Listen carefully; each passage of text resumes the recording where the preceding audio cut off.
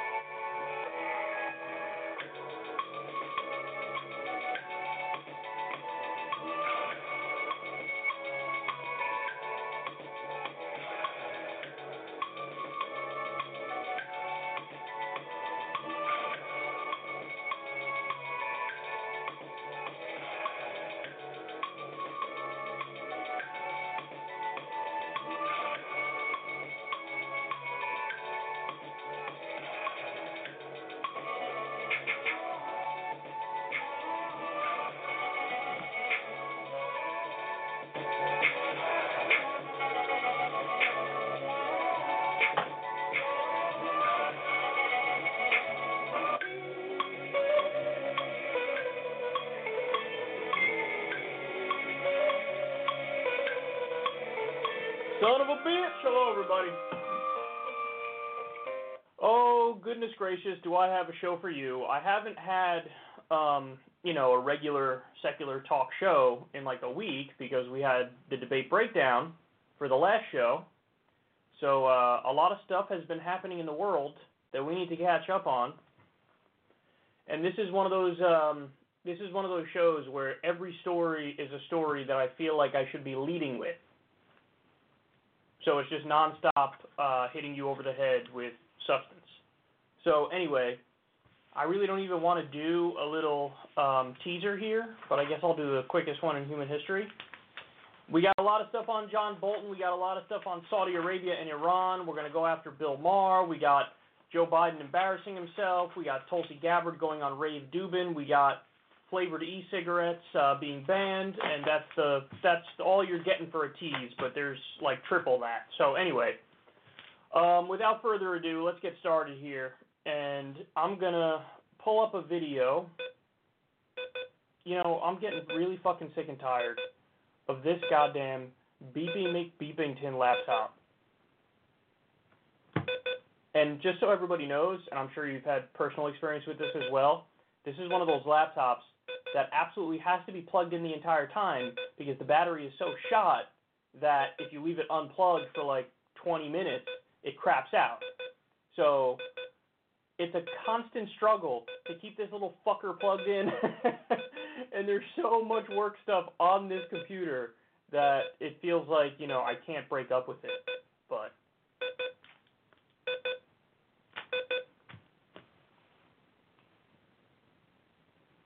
there's no rhyme or reason to this fucking thing. Look at that. That's insanity.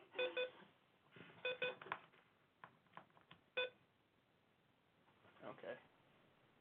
All right, we got to plug back in, which who knows how long that'll buy us. Could be 30 seconds, could be 2 hours, who knows. All right, John Bolton. Let me pull up this clip.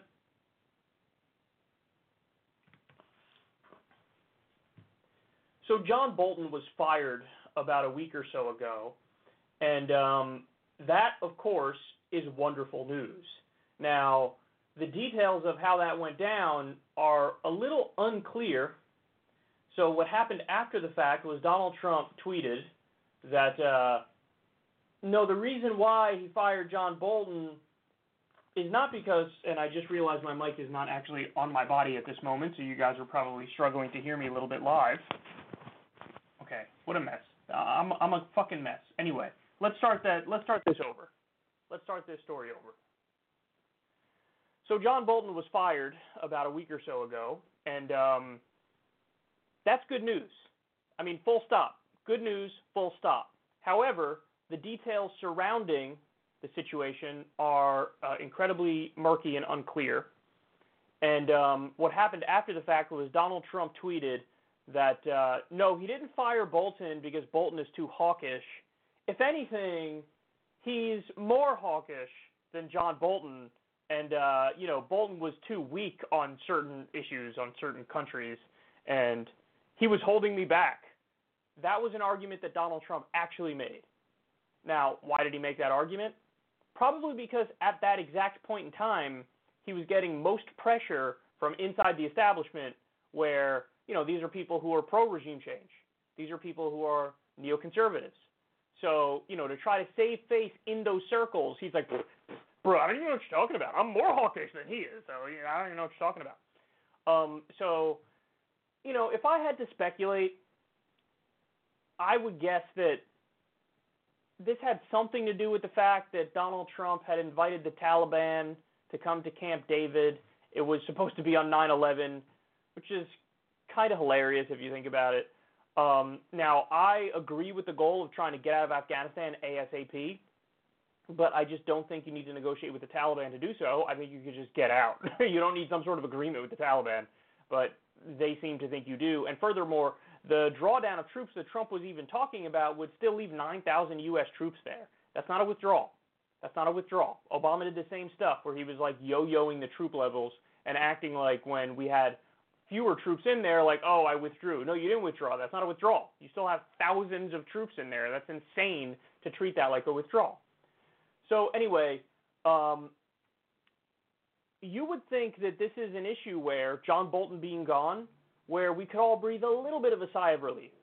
Not, crazy or anything like that, not a long-term sigh of relief, but enough where the immediate danger of somebody who wants to start war with anybody and everybody right now, enough where that person being gone just brings a smile to all of our faces, and we realize, like, okay, even if we're 2% further away from war, we're further away from war right now. So, but that's not the case. What ended up happening was Democrats decided on a talking point in response to this, and that talking point is, look at the instability in this administration. So it's not, oh, thank God, John Bolton is gone. Okay, we dodged a bullet there. It's, oh my goodness, there's very high turnover in the Trump administration. That's going to be your argument? So here's Senator Bob Menendez on, I believe this was, what was it, CNN? Yeah, I think it was CNN, talking about this issue. A reaction to John Bolton being fired. Look, the unceremonious way that Bolton was fired adds to the dysfunctionality, the whiplash that goes on in terms of, national security and foreign policy. Look at the record. This is going to be the fourth National Security Advisor, the third Secretary of Defense, the second Secretary of State, the second Director of National Intelligence, and the list goes on. And so the Situation Room shouldn't be the place in which the president plays his reality TV show, The Apprentice. So it's very hard for our foreign policy and national security, both with our allies as well as sending messages to our adversaries by the dysfunctionality that the president has in the White House. I'm no fan of John Bolton. He's very bellicose in some of his views. But you need a national security advisor who's willing to give you alternative views and other realities, and not just yes men in such a critical position.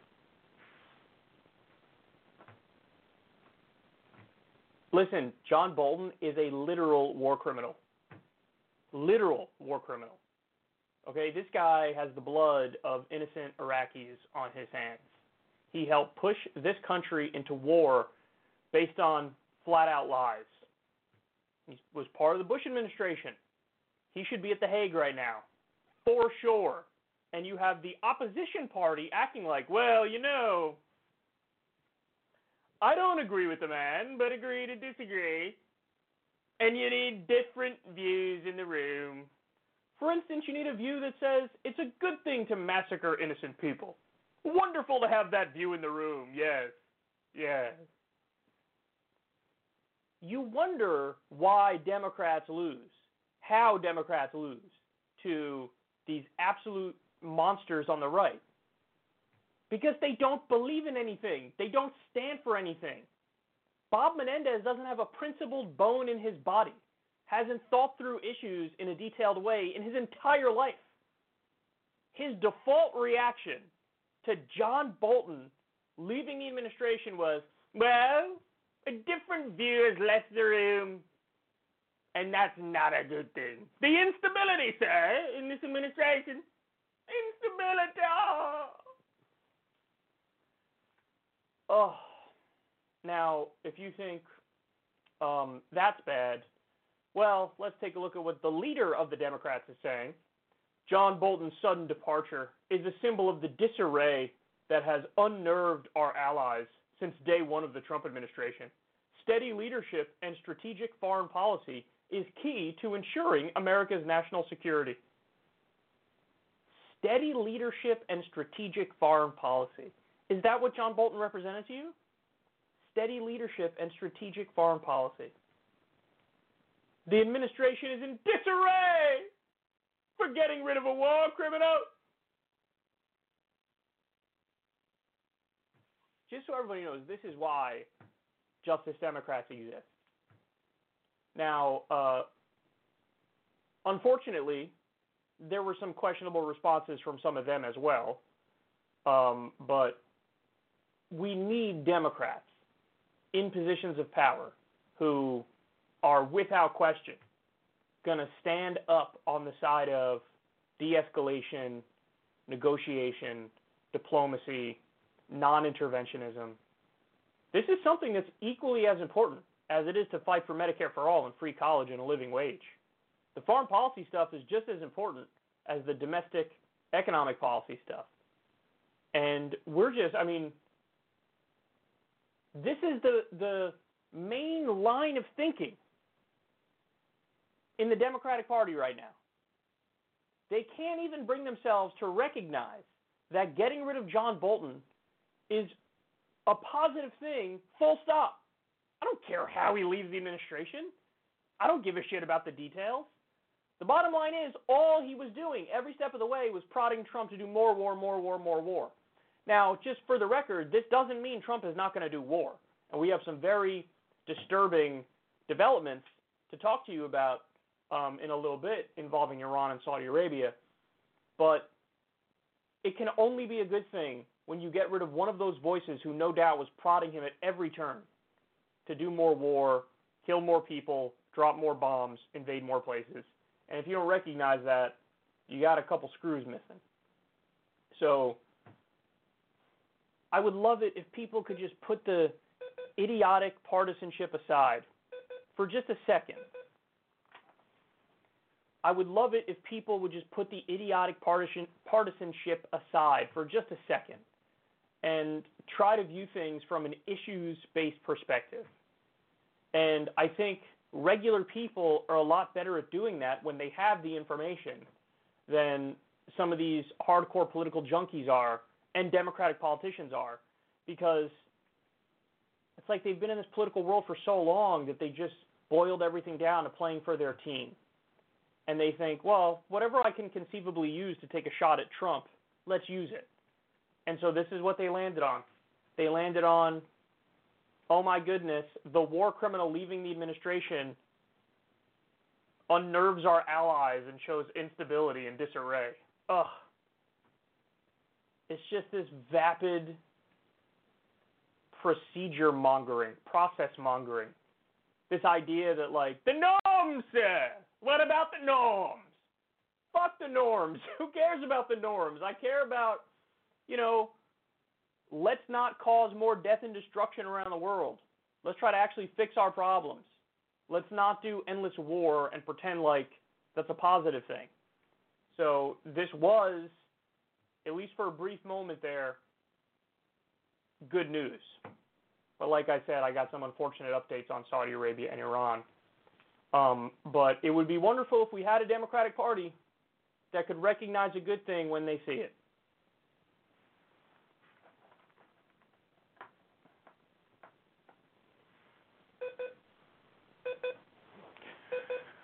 Oh boy, this fucking beeper.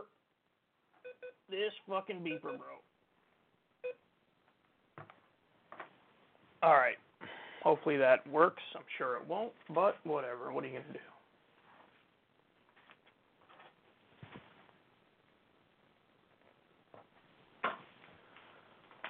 Okay. Now we're going to speak about what's happening in Saudi Arabia, and buckle up.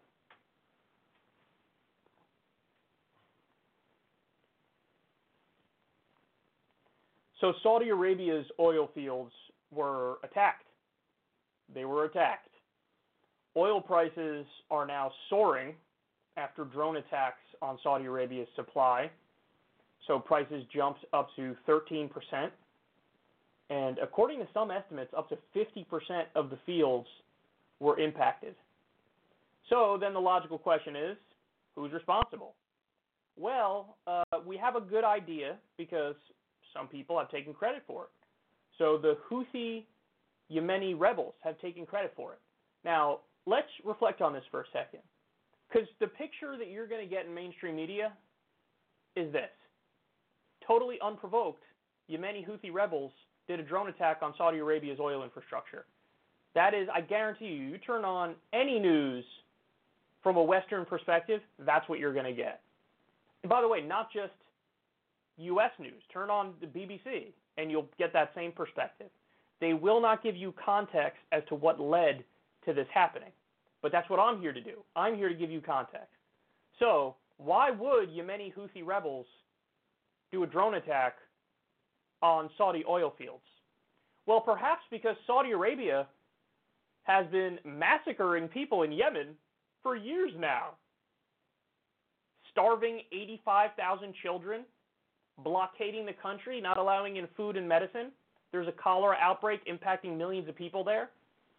Or maybe it's not that, and it's just a direct military attack that Saudi Arabia has done in Yemen, where they've attacked open-air markets, they've attacked mosques, they've attacked hospitals and schools. Now, this is all on the record. I just need everybody to know this isn't, Kyle giving his lefty spin on what's happening in the world. That's just what's happening in the world. Anybody who's followed this stuff closely knows very well that Saudi Arabia has basically been waging a genocide in Yemen. Now, I call it a genocide because of the massive, massive power disparity. Because one side is backed by the world's most powerful country and powerful military, and the other side, if they get any help at all, they get a little bit of help from Iran. So this is what's happening. What's happening is Saudi Arabia is waging an onslaught against Yemen. And Yemeni Houthi rebels have said, we attacked the infrastructure to get them back for what they've done to us. So their claim is this is defensive. What do you want us to sit back and just let Saudi Arabia massacre our people endlessly?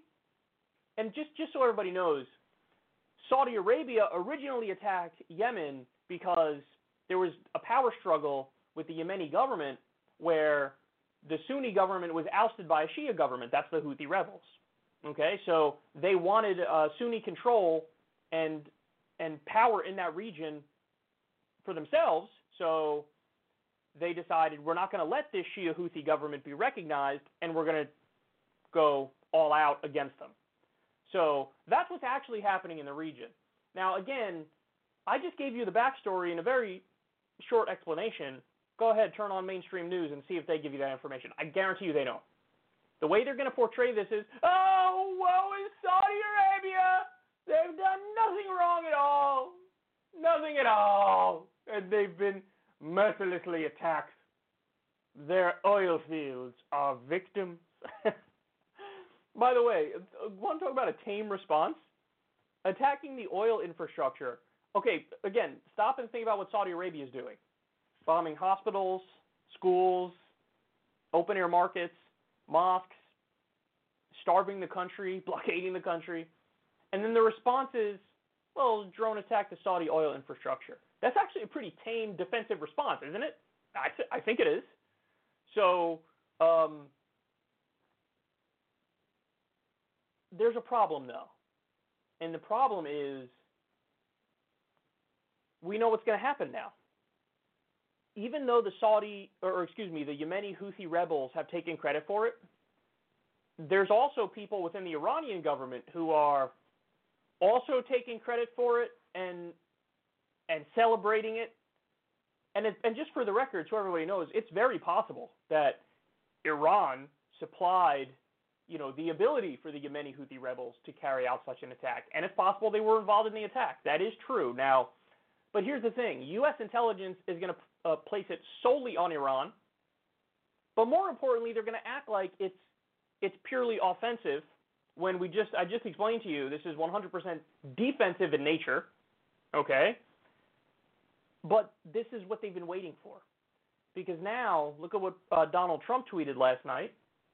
Saudi Arabia oil supply was attacked. There is reason to believe that we know the culprit. Are locked and loaded depending on verification, but are waiting to hear from the kingdom as to who they believe was the cause of this attack and under what terms we would proceed. So Saudi Arabia, of course, they're going to go, oh, Mr. President, that was definitely Iran. U.S. intelligence is going to go, oh, Mr. President, oh, that was definitely Iran. It's all on Iran, and it's an aggressive act. It's not defensive, it's aggressive. And then Trump's going to say, okay. And there we have it. The thing that John Bolton had been fighting for, he was just fired, but the thing that he had been fighting for, he might actually get it. We're closer to war with Iran now than we've ever been. And I don't trust a single player involved in this to de-escalate. Because I got news for you. Israel's Netanyahu wants war with Iran. Saudi Arabian government wants war with Iran. Trump doesn't want to appear weak, and so he's going to want war with Iran. U.S. intelligence is going to be prodding the administration to go to war with Iran. But at least, thank God, we have the opposition party, the Democrats. Oh, shit. Now they're calling for war with Iran as well. Here we go. Here we go. We're there. This is madness. And again, I need you to understand this point. The backstory which I led with, you will not be told in mainstream media. You will be told that it's an aggressive act, it's an offensive act. Saudi Arabia did nothing wrong, Iran did everything wrong. And you're not going to be given the full context. And what's hilarious is that there are old Trump tweets where Trump says very clearly, like, tell Iran to fight their own wars. It's none of our business. If they want us to do anything for them, they should have to give us free oil. There's so much stuff that he said. He said Iran or Saudi Arabia is responsible for the 9/11 attacks. And now he tweeted in no uncertain terms, he's not America first, he's Saudi first. He said it. He said, I'm waiting for verification. What do you think they're going to say, Don? They've wanted you to take out Iran for such a long time now. Of course they're going to use this as the catalyst. Oh, my God, man. We're in trouble. We're really in trouble. I don't see how they can de-escalate from this. I don't see it. Especially given the nature of what Saudi Arabia has already been doing in Yemen, what they've wanted to do in Iran, the fact that Trump is nowhere near intelligent enough to think about this stuff objectively to de-escalate. He wants to appear tough. And we got to remember, everybody around Trump is prodding him in the direction of war. Nobody's prodding him in the direction of don't do it. Actually, you know what? We literally might have to hope that Tucker Carlson gets Donald Trump's ear. This is not a joke, that's serious.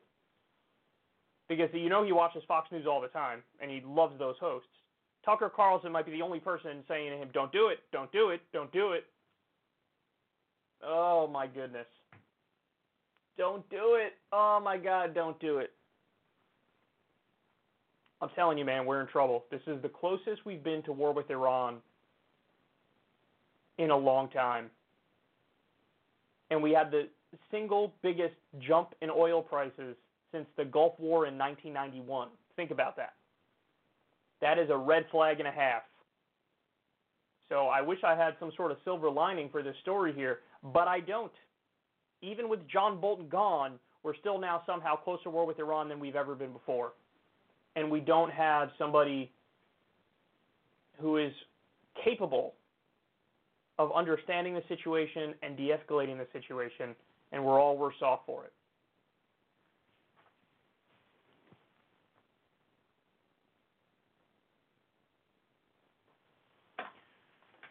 Okay.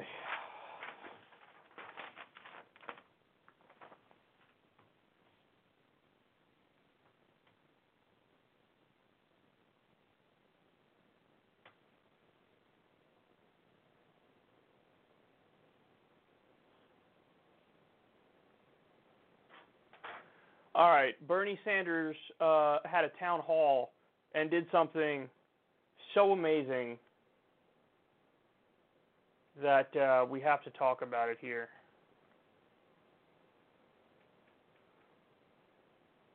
Where's my video? Where is my video? Here it is. Okay. So Bernie Sanders had a town hall a couple days ago, and he quite literally ended up having to talk a man out of killing himself over medical debt. I appreciate you joining us. So this is very emotional. The emotions ran high tonight at a Sanders town hall in Nevada. Let's take a look and then we'll talk about it. Now they're saying that, I didn't re-sign or do something or something. How are you going to pay off? I can't.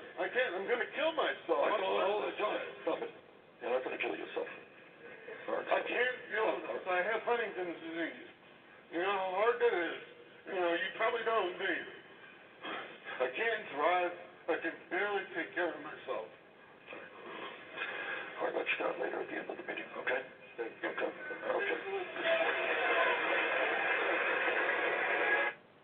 Annie, please tell us more about that moment and what happened after.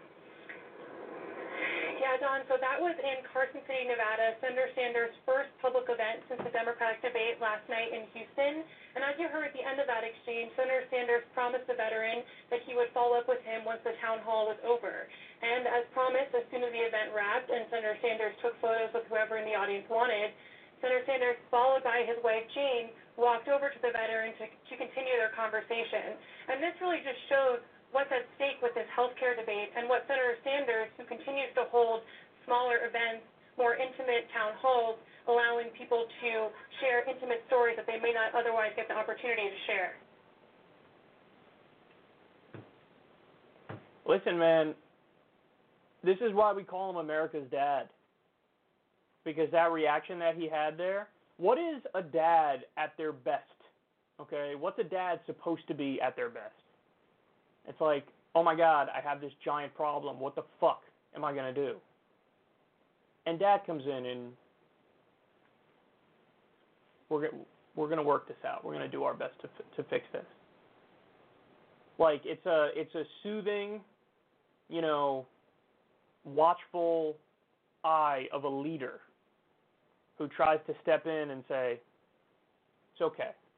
It's okay. That's what a dad is supposed to be. That's what a dad is at his best. And that reaction from him was just, that's America's dad. That's what that was. No, you're not going to kill yourself. Listen, let me talk to you after the meeting, after the town hall. And he did. Now, not only did Bernie talk this guy off the ledge, and he did, but also, highlighting this story, which is what happened. And for the record, you guys rarely hear me say this sentence, but I'm going to say it. Credit to CNN for covering this. Credit to everybody for covering this, who did cover this. Because what happened was people were spurred to act. And so people created a GoFundMe for this guy. $100,000 in medical debt. There was some sort of issue with his insurance. He ended up owing $100,000. He's got this chronic illness, and he was screwed, and he saw no way out. And now people started a GoFundMe, and he's going to be able to pay it off. And just so everybody knows, I looked for I was going to find the link and try to include it in the video description box here. I couldn't find it. I was only able to find, the segments, the video segments. I couldn't find the articles. So if you happen to find that GoFundMe, please post it. But this is our system. Our system is broken. Our system is disgusting. And as Joe Biden is wandering around talking about record players and telling stories about, a gangster he put in line named Corn Pop, what's Bernie doing? Bernie literally is having to talk people out of killing themselves because they have $100,000 in medical debt. Bernie Sanders on his Facebook page posted something where it was like, tell us your story with medical debt. What's the worst medical bill you've ever had? Tens of thousands of replies. Insanity. And then there were also people saying to each other, and they're right, hey man, they don't have to deal with this in other developed countries. People from Australia were posting saying, I can't believe you guys have to go through this. At one time I was in the hospital for 3 weeks and it was $0.00 was my bill. Got amazing care. We can fix this thing. We can fix this system. We can move in the right direction. We can catch up to the rest of the developed world. It's crazy that we have to be in a situation where a political candidate running for president is in the position that Bernie's in, where it's like, I have to talk this guy out of killing himself, and then we have to try to find a solution.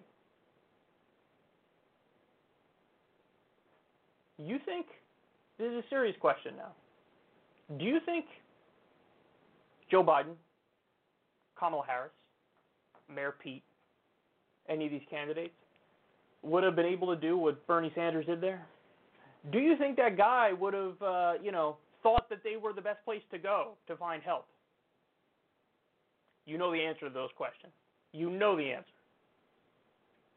The guy went to Bernie because he knows Bernie cares, and he knows he's trying to fix the system. And he knows that he'd get a sympathetic ear. And Bernie did what he could and is still fighting to try to change the system so that, because how many guys like this are out there? A lot. There's a lot of them. So if any of them happen to be watching this, listen, there's hope. There is hope. We're going to fix this system. We're going to improve the country. Medical debt is not a thing that should exist. That's not too much to ask for, just so you know. Like I said, every other developed country, has a single-payer system, and medical debt is not a thing. Every other developed country. So this isn't a wild pie-in-the-sky, crazy lefty idea. It's really common sense. And we're going to fight for that system. We're going to win. But it's really amazing, and it's such a stark difference when you look at this campaign. And you know who the real deal is, and you know who's faking it.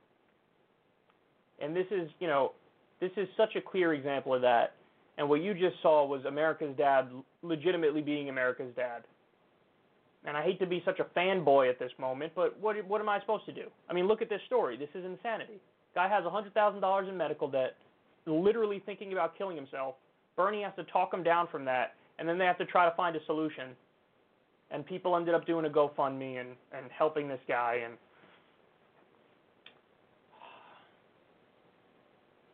we need Medicare for all, and we need it now.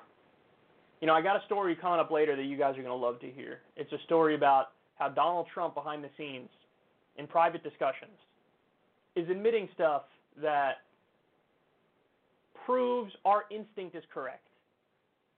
Our instinct is what? Trump is more scared of Bernie than anybody else. Well, it turns out behind the scenes, he knows this. He says it. So we'll get to that, but this is why. This is why. The dude cares. The dude's fighting. And I hope everything works out with this guy here because you don't want to see this. Nobody should have to worry about medical debt. Nobody should be put in that kind of a situation. It's flat out immoral, unethical, and wrong.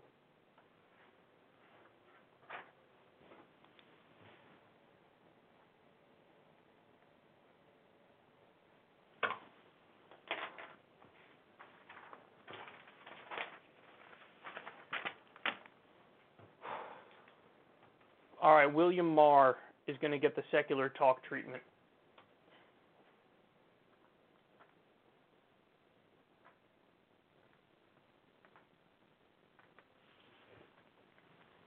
So Bill Maher has completely and utterly lost his mind, and that's become readily apparent on his show. He's somehow getting worse and worse. It matters to me when you say you're going to take away my private health care. It matters to me when you say we're going to open up the borders and Actually, we're going to give you, and you But and every other American, that's not what the free plan health is, care Michael. that's going to be paid for by taxes, like in every other civilized country. You're going to get a lot of things if Bernie is your I don't president. believe the government giving me stuff like that because it's never free and someone's The idea that the government, can you pay your taxes? But you have such faith in the government. The U.S. government Yeah. can really take over. The government can take. Faith in the corporate markets. I mean, Medicare is far more efficient. Medicare is far more efficient than Right private now, health we don't insurance have a democracy because I'm not corporations. but there's something in between. I mean, Elizabeth Warren always talks about the insurance companies. That's not where most of the money is. It's the hospital. Thank you. It's Somebody has to stop the but gouging. it's the profit motive in Right. healthcare which incentivizes, Michael Moore, thank you for educating us, sickness is what our profit motive incentivizes. But the That's what we practicality get. of Follow the the money. U.S. government taking over a sixth of the economy, and I just don't have that We kind of implemented faith. Because they Medicare. already do it. They take over. They do the police force, the fire department, the libraries, the public schools, The military. Can I present a scenario? I think this might be one of those years where it's the discussion Mike and I were having. It's that they can't get over that centrist versus socialist thing. So Elizabeth Warren at some point takes Bernie's voters. He drops out. It's Warren and Biden. And they go to the convention, and it's deadlocked. This has happened before in American politics, and they need a compromise candidate. I'm looking hard at Amy Klobuchar. You know why? Because, it's none of your fault, Amy Klobuchar, I like you, but when they put generic Democrat on the ballot, they win. So you don't have she's a woman, so that helps. That moves a lot with the roosters, and then she Why do you think that economic populism, whatever you want to call it, socialism, democratic socialism, etc., Medicare for all, is so unpopular? When a poll just came out that had Bernie Sanders beating Trump in Texas by more than any of the other candidates, the last 20 polls have shown Bernie Sanders beating Trump. And here's the other thing, though. Meaning that you don't need a centrist to win. Centrism is why we have lost. It's why we lost the 1,000 state house seats. It's why we lost the White House. We ran the centrist. We lost. Massive credit to Crystal Ball there. She absolutely educated Bill Maher. And, it's so rare these days to get a voice of reason on this show. Because Bill Maher usually invites his, keep it real, really old, out-of-touch, wealthy liberal friends, and they think that they, actually represent the left, and they just don't. And, Bill, you just don't.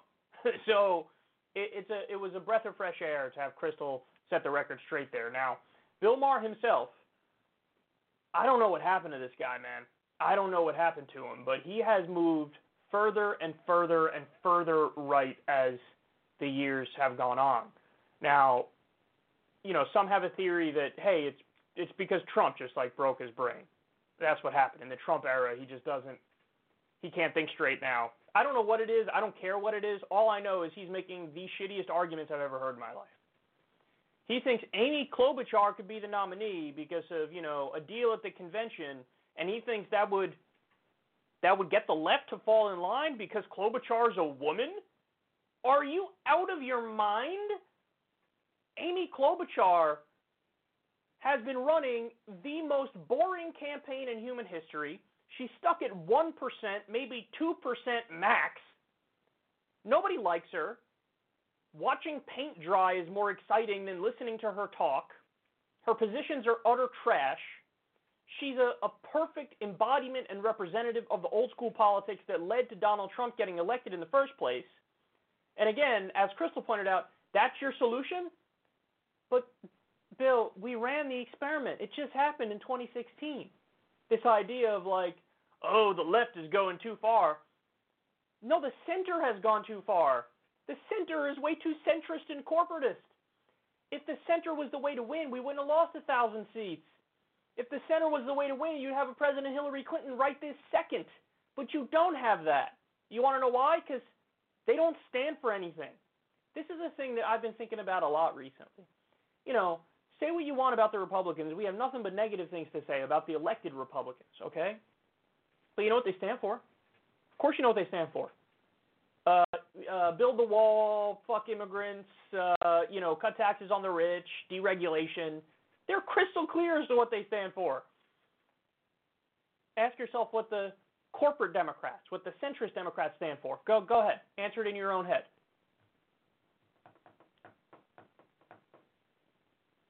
What is it? Nothing. I'll tell you what it is. It's Tom Perez. I'm for good things and I'm against bad things. I believe good things are positive and bad things are negative. All they have is platitudes and cliches. Break down the barriers, stronger together. Because they don't actually stand for anything concrete. Because they've triangulated themselves into oblivion. You know what triangulation is? Triangulation is this political concept that came about back during, the Bill Clinton era. He was a New Democrat. New Democrat stood for, who, me? No big deal or anything, but I'm like above the political fray. So, you got people to the right of me, the Republicans, then you got Democrats to the left of me. I'm a new kind of Democrat. I'm above the fray, and I find common ground here in the middle. I'm Bill Clinton. It's like a mix of Bill Clinton and Jay-Z. But that's what triangulation is. Oh, who, me? Oh, I'm above the tribalism. I'm like in the reasonable center. And then what does that actually mean functionally? It means, let me find all of the areas where the right and the corrupt sellout left agree to help corporations in the military-industrial complex and screw everybody else. So it's agreeing to give away the farm on what your core values and policies are actually supposed to be. It's agreeing Wall Street deregulation is great, cutting taxes for the rich is great, giving endless no-bid contracts to the military-industrial complex is great, endless war is great. This is what centrism is. That's what it is. The way to defeat guys like Trump, especially, the fake populist right, is with real populists on the left. The people on the left actually have a vision. The vision is Medicare for all, free college, living wage, end the wars, Green New Deal, legalize marijuana, so on and so forth. That's the way to win. That is absolutely the way to win. And like Crystal pointed out, in Texas, you have Bernie beating Trump in Texas. That shows you this dynamic he has in his head, this paradigm he has in his head of the left versus right, center versus Republican. He's just thinking about politics the wrong way. It's the populism, stupid. It's the anti-corruption, stupid. That's what it all comes down to. And then finally, he even has moved away now from Medicare for all. He just said, you have so much faith in the government, talking about Medicare for all. Well, first of all, Medicare for all is not a, quote, government takeover of healthcare. So he's feeding into right-wing propaganda there. It's just not the case. There's all different versions of single-payer healthcare. But, one that you see in a lot of places in the developed world is this idea of you basically just change the funder. That's it. So you have all the same, it's public funding of private institutions. That's a very simple way to change the system. Still have all private providers, okay, but it's all a single payer, the government, where it comes out of your taxes. So it's free at the point of service. But it's public funding, tax money goes to private institutions. That works totally fine. Now, you can go full NHS style and do public funding of public institutions, but bottom line is you don't have to change. It's not like you get these government bureaucrats that come in out of nowhere and they don't know what they're doing, and it's all of a sudden the DMV is running healthcare. That's not the way it works. But he's making it seem like that's the way it works, and he's acting like you guys have so much faith in the government. Bill, you used to be in favor of Medicare for all. You supported Bernie Sanders in 2016. And now you're acting like that's not the answer when we know objectively, empirically, that is the answer because we have the studies, we have the data, we know it works throughout the developed world, we know it covers everybody at half the cost with better health outcomes. He's lost his damn mind, man. He has lost his mind. I guess that's what happens when you've been that removed from regular people for as long as he has. You hate to see it.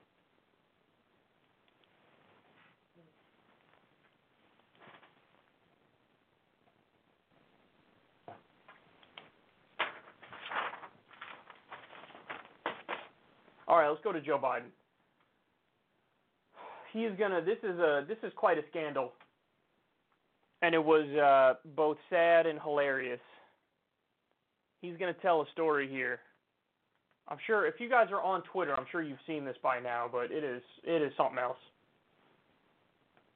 So Joe Biden is desperately trying to make up for answering a question in the debate about race in the worst possible way. And so he went around, and now he's telling this story about when he was a lifeguard as a young guy, and he had a run-in with a bad dude named Corn Pop. And I think what he's trying to do here is he's trying to make the case that, like, who, me, bro? Listen, all right, I understand the concerns of black people. Now let me tell you this story from when I was younger where there's a happy ending to the story, bro. Because me and Corn Pop ended up getting along, and we ended up seeing eye to eye. And we became friends when there was a moment when it looked like we were going to be enemies, bro. That seems to me to be, like, the motivation behind telling this story. But as you're about to see, man, this is just so awkward and so unnecessary. This was the diving board area, and I was one of the guards, and they weren't allowed to. It was a 3-meter board. If you fell off sideways, you landed on the darn cement over there. And Corn Pop was a bad dude, and he ran a bunch of bad boys. And I did, and back in those days, to show how things have changed, one of the things you had to use, if you used pomade in your hair, you had to wear a bathing cap. And so he was up on the board, wouldn't listen to me. I said, hey, Esther, you, off the board, or I'll come up and drag you off. Well, he came off, and he said, I'll meet you outside. My car, these were all public housing behind it. My car, there was a gate out here. I parked my car outside the gate. And he said, I'll be waiting for you. He was waiting for 3 guys in straight razors. Not a joke. There was a guy named Bill Wright, Mouse, the only white guy, and he did all the pools. He was the mechanic. And I said, what am I going to do? He said, come down here in the basement where mechanics, where all the pool filter is. You know, the chain, there used to be a chain that went across the deep end. And he cut off a 6-foot length of chain. He folded up, he said, you walk out with that chain. And you walk to the car and say, you may cut me, man, but I'm going to wrap this chain around your head. I said, you kidding me? He said, no, if you don't come back. And he was right. So I walked out with the chain. And I walked up to my car. And those days, you used to remember the straight razor. You'd bang them on the curb, get them rusty, put them in a rain barrel, get them rusty. And I looked at him, but I was smart then. I said, first of all, I said, when I tell you get off the board, you get off the board, and I'll kick you out again, but I shouldn't have called you Esther Williams. I apologize for that. I apologize, but I didn't know that apology was going to work. He said, you apologize to me? I said, I apologize for that, not for throwing you out, but I apologize for what I said. He said, okay, close the straight razor, and my heart began to beat again.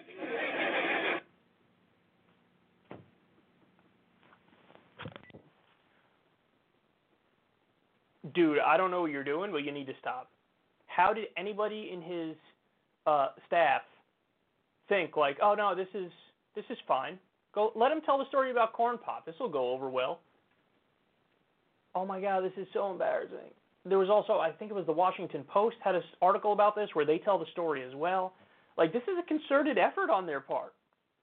Like, I'll get the Corn Pop story out there. This is going to be good. And so it's supposed to end happy, and him and Corn Pop get along. And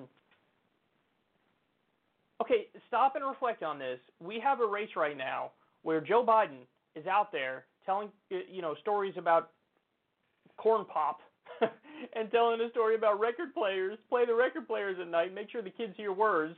This is what Joe Biden is doing, and Bernie Sanders is quite literally talking people down from committing suicide over medical debt at his town halls. You could not get a more stark contrast than you're getting right now. And then what's so funny is that in the fallout to this, and I've witnessed it on Twitter too, it's amazing. You have, Joe Biden's staff now is almost like, they're like kind of angry at the media because there are even people in the media who are normally not anti-Biden, even they're kind of like, what's the point of this? Like, what are you doing? This is kind of weird and embarrassing. This is so strange. But they're like, his staff is like indignant that people are reacting in the way that they're reacting. So they're trying to like fact check people who are expressing skepticism over the story or have a negative view of the story. And it's like, dude, the question here is not the accuracy of the story. I don't give a fuck if it's accurate or not. The issue here is how massively out of touch that you think this is something that should be told on the campaign trail and should be a centerpiece of, or should be a news cycle. Like, why do you think the corn pop story is something that's going to resonate with people and is necessary to tell? Why is this a thing? Why are we even hearing the goddamn corn pop story? This is the most ridiculous thing I've ever heard in my life. And so, people were responding to some of my tweets about this, and they were like, probably should have done some fact-checking before you tweeted, Kulinski.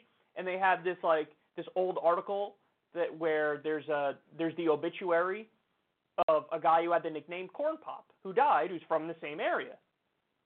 As if like that's a gotcha, as if it's like, aha, see? So the story's real. I'm not saying it's not real. That was never the reaction that I was having. The reaction I was having was like, holy shit, this is incredibly awkward and wildly unnecessary, and like this isn't helping, and why are you even telling this story? That was the reaction.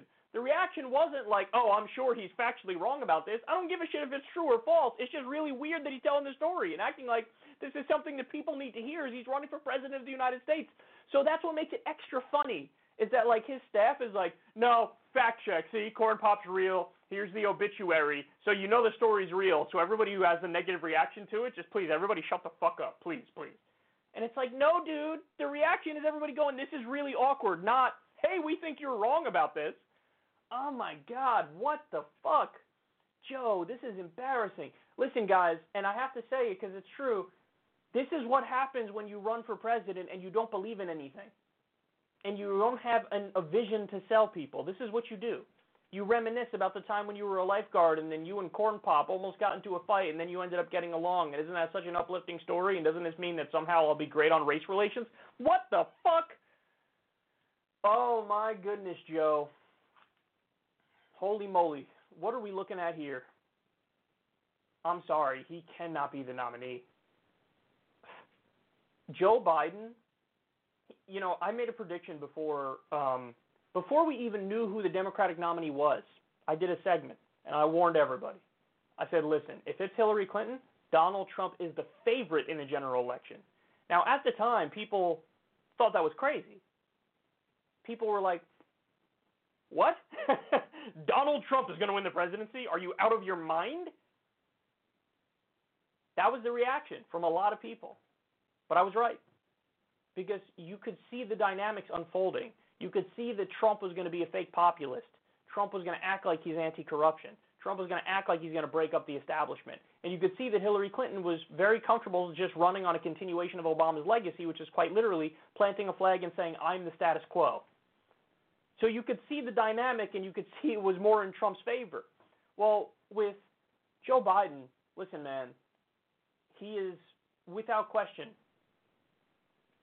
likely to lose to Trump. Because Trump, for all of his flaws, he's got vehement fans. He's got some Trump stands out there who are, next level dedicated to him. Now, Trump also has a failing brain. There's no doubt about that. But he already has that giant base of support. Joe Biden's support is all what I call default support. People who don't really pay attention to politics, they hear, oh, Joe Biden's running. Oh, Joe, okay, he's a VP at one point. Sure, I know Joe. Sure, Joe. Why not? Joe. And he's experienced to go up against Trump. That's okay. Sure, Joe. These aren't Joe Biden stands. These aren't ride or die loyal people. He's not a movement candidate. And then mix both their failing brains together and the fact that Trump does have the diehard support and Biden doesn't have any message at all. What do you think's going to happen, bro? Don't let Biden be the nominee. I'm telling you, you're playing a dangerous, reckless game if you do that. It needs to be Bernie Sanders because that's the only way we guarantee victory. All right, guys, let me take a quick break. When we come back, we got a hell of a lot more. And we're going to first go to Tulsi Gabbard on Rave Dubin. You don't want to miss that. We'll talk about that and much more.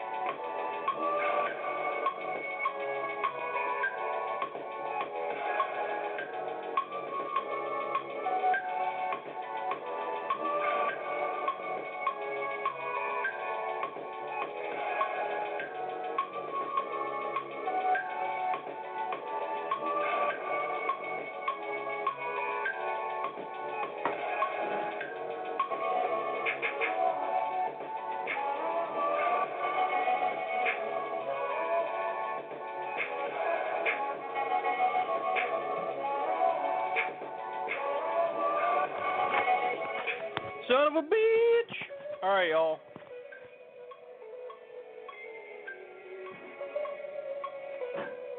Shit. Alright, we're back. Ugh. Did I fuck up my monitor? I think I did, ladies and gentlemen. I think I did. Let me take a look at this. What would a secular talk show be without fucking about 13 things up, having technical problems? Oh, okay. Actually, no, it's not bad. Well, I like that. That's good. I like it a lot.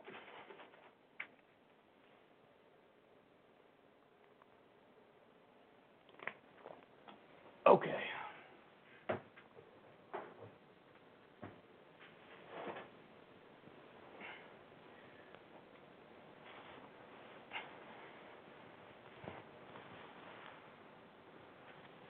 All right, here we go. So Tulsi Gabbard went on Rave Dubin's show, and I have to tell everybody, I hesitated before doing this segment, particularly because I think Tulsi got screwed out of the debate stage. It's not that I think that that's the case. I know that she got screwed out of the debate stage. Why do I say that? Because she qualified according to so many polls, but the DNC magically said, oh no, those are not DNC-approved polls, so sorry, you're not making the debate stage. This is at the same time that Cory Booker and Julian Castro did make the debate stage, and we know they don't have as strong a following as Tulsi Gabbard does. Even Tulsi Gabbard's biggest enemies have to admit that she certainly has a bigger base, bigger following than Cory Booker and Julian Castro. So I hesitated to do this story because I don't want to, at a time when I think she's getting screwed, I feel like it's not cool to criticize her. But then again, listen, man, I criticize my candidate. My candidate's America's dad, Bernard Sanders. I've criticized him on BDS. I did a story, what was it, 2 weeks ago or so, where I think his answer on, legalizing or decriminalizing all drugs was wrong. You know, he's only on board with marijuana, and I don't think that goes anywhere near far enough. But anyway, I digress from that. Now, up front, is it a problem that Tulsi Gabbard went on Rave Dubin's show? Well, I say no, because, listen, you're running for political office, and you're trying to get votes, and what that means is you should go anywhere and everywhere to try to get those votes. And on the show, there were good moments. Of course there were good moments. She made the case for gun reform. She made the case for ending endless wars. She made the case for higher taxes on the rich and corporations. But there were also not so good moments.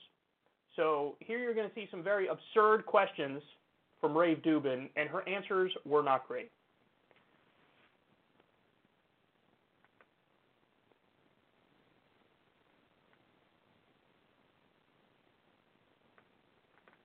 It's interesting that you just said we love our country, because I briefly mentioned this in the green room, but I had Glenn back in here a couple of days ago, and he said, he didn't even know that you were coming on, because this just happened in the last day or so, but what he said was, I disagree with Tulsi on almost everything, but it's very obvious that she loves this country.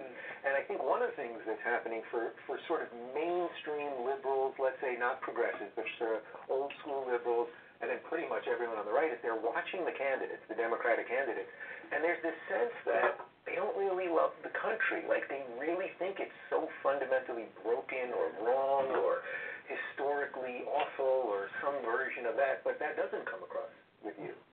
I am unabashed. Yes, I am unabashed in my love for our country. It's what's motivated, these major decisions that I've made with what I want to do with my life. I thought you were coming on. I retweeted one of your last tweets, which was like a 30-second clip where you talked about freedom and liberty and things like that. I love all those words, but those words now have been really associated with the right and not with Democrats. Do you find it odd that, right in there, there's a giant American flag in my control room, and all of those things, and I've got the Constitution and the Declaration of Independence in there. Like, do you find it odd that it seems that the Democrats aren't embracing those things? There's a weird running from them. I'm disheartened by it because of all of those who have sacrificed for our freedom. So immigration, I think there's a general sense that the candidates, the Democrats are basically trying to outdo each other for open borders, something like that. A, do you think that's a fair way to start the question? And B, where do you sit on that? I don't support open borders.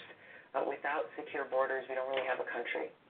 And while some of the other Democratic candidates will say, well, open borders, that's a conservative argument, and that's not really what's being advocated for, if you look at the practical implications of some of the things they're pushing for, it is essentially open borders. No, it's not. It's not even close.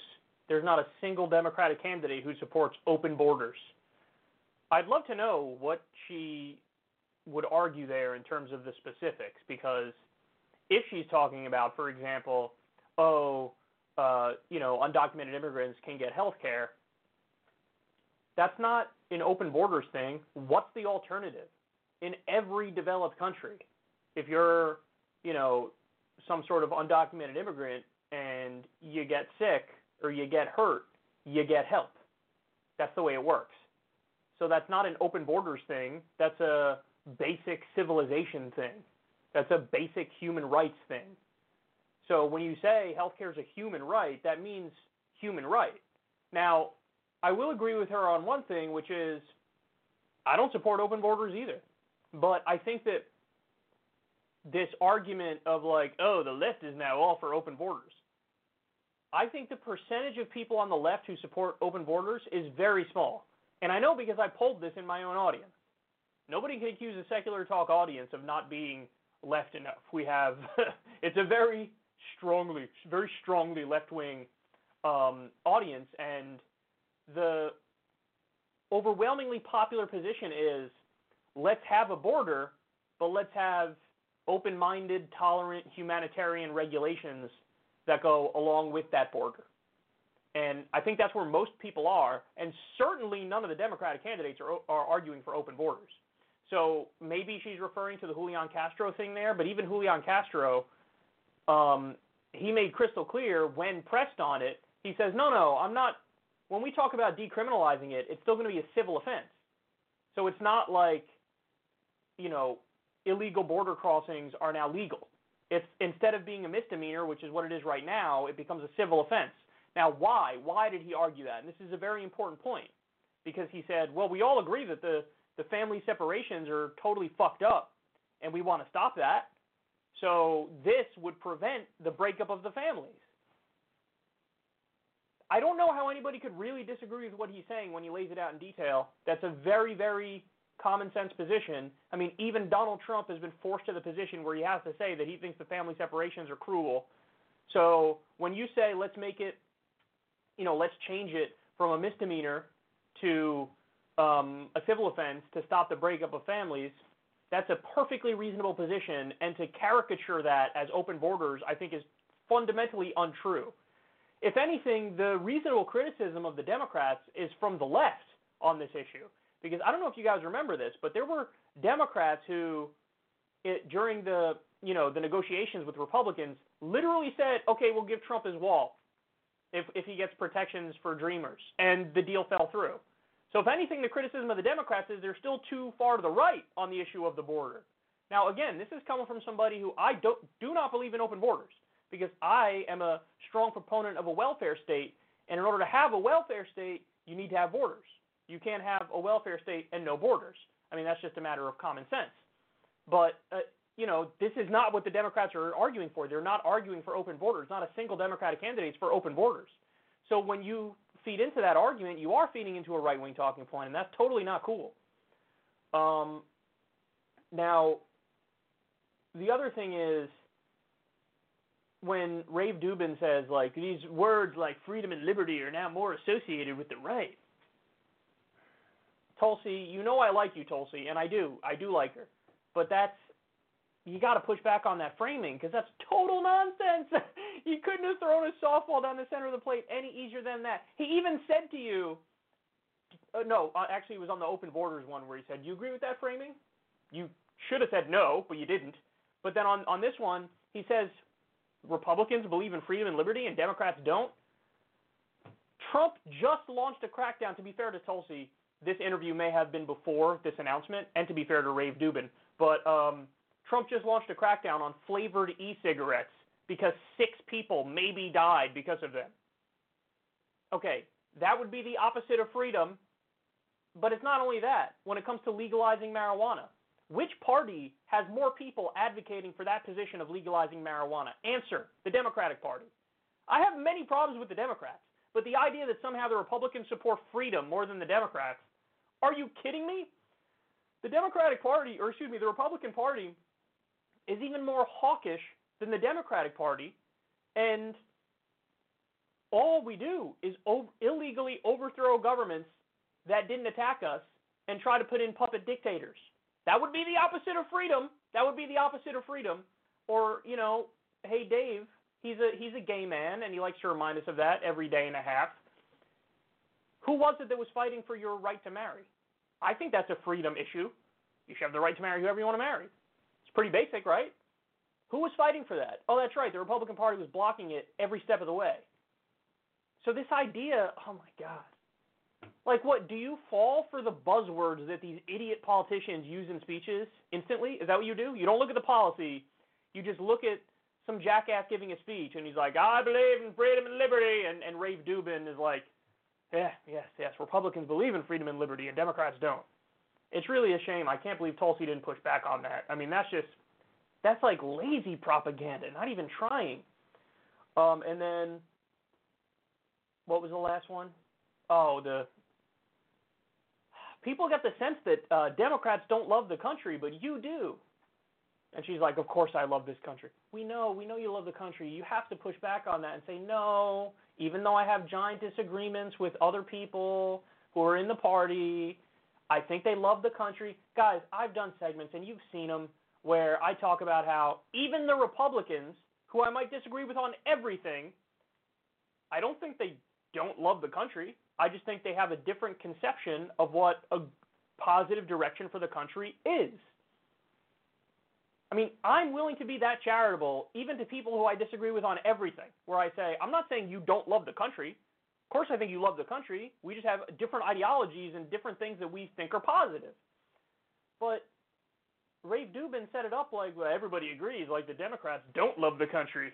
And Tulsi went along with it. Come on, Tulsi. Oh, my God. I'm a huge defender of Tulsi, as you guys know. You go do the breakdown of all my segments. It's 85% or 90% positive, 10% or 15% negative. But you got to push back on that nonsense framing. And for the record, again, I'll repeat it. I have no problem with her going on Rafe Dubin's show. None whatsoever. I think when you're running for office, you want to try to get as many votes as possible, and you're going to go in as many forums as possible. That's wonderful. But when you do it, if he sets up some nonsense framings and dumb questions, take him on, man. Take him on. I mean, that was really bad. I think the thing that bugs me so much is how, extra absurd these questions are and how easy it is to just, quickly brush them aside. No, I don't think it's only the right that that claims to believe in freedom and liberty. No, I think that all the candidates love the country. No, I don't think my colleagues are in favor of open borders. Open borders, Jesus Christ. All right, well, there you have it. That was quite upsetting. And on this show, what we try to do is always tell you what I think, and pull no punches even when it's candidates who I generally like.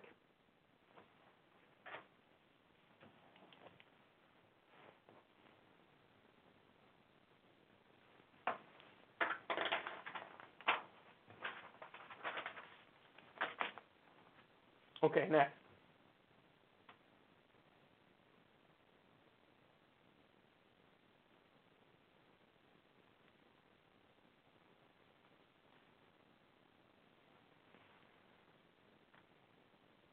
All right. This one will make you laugh.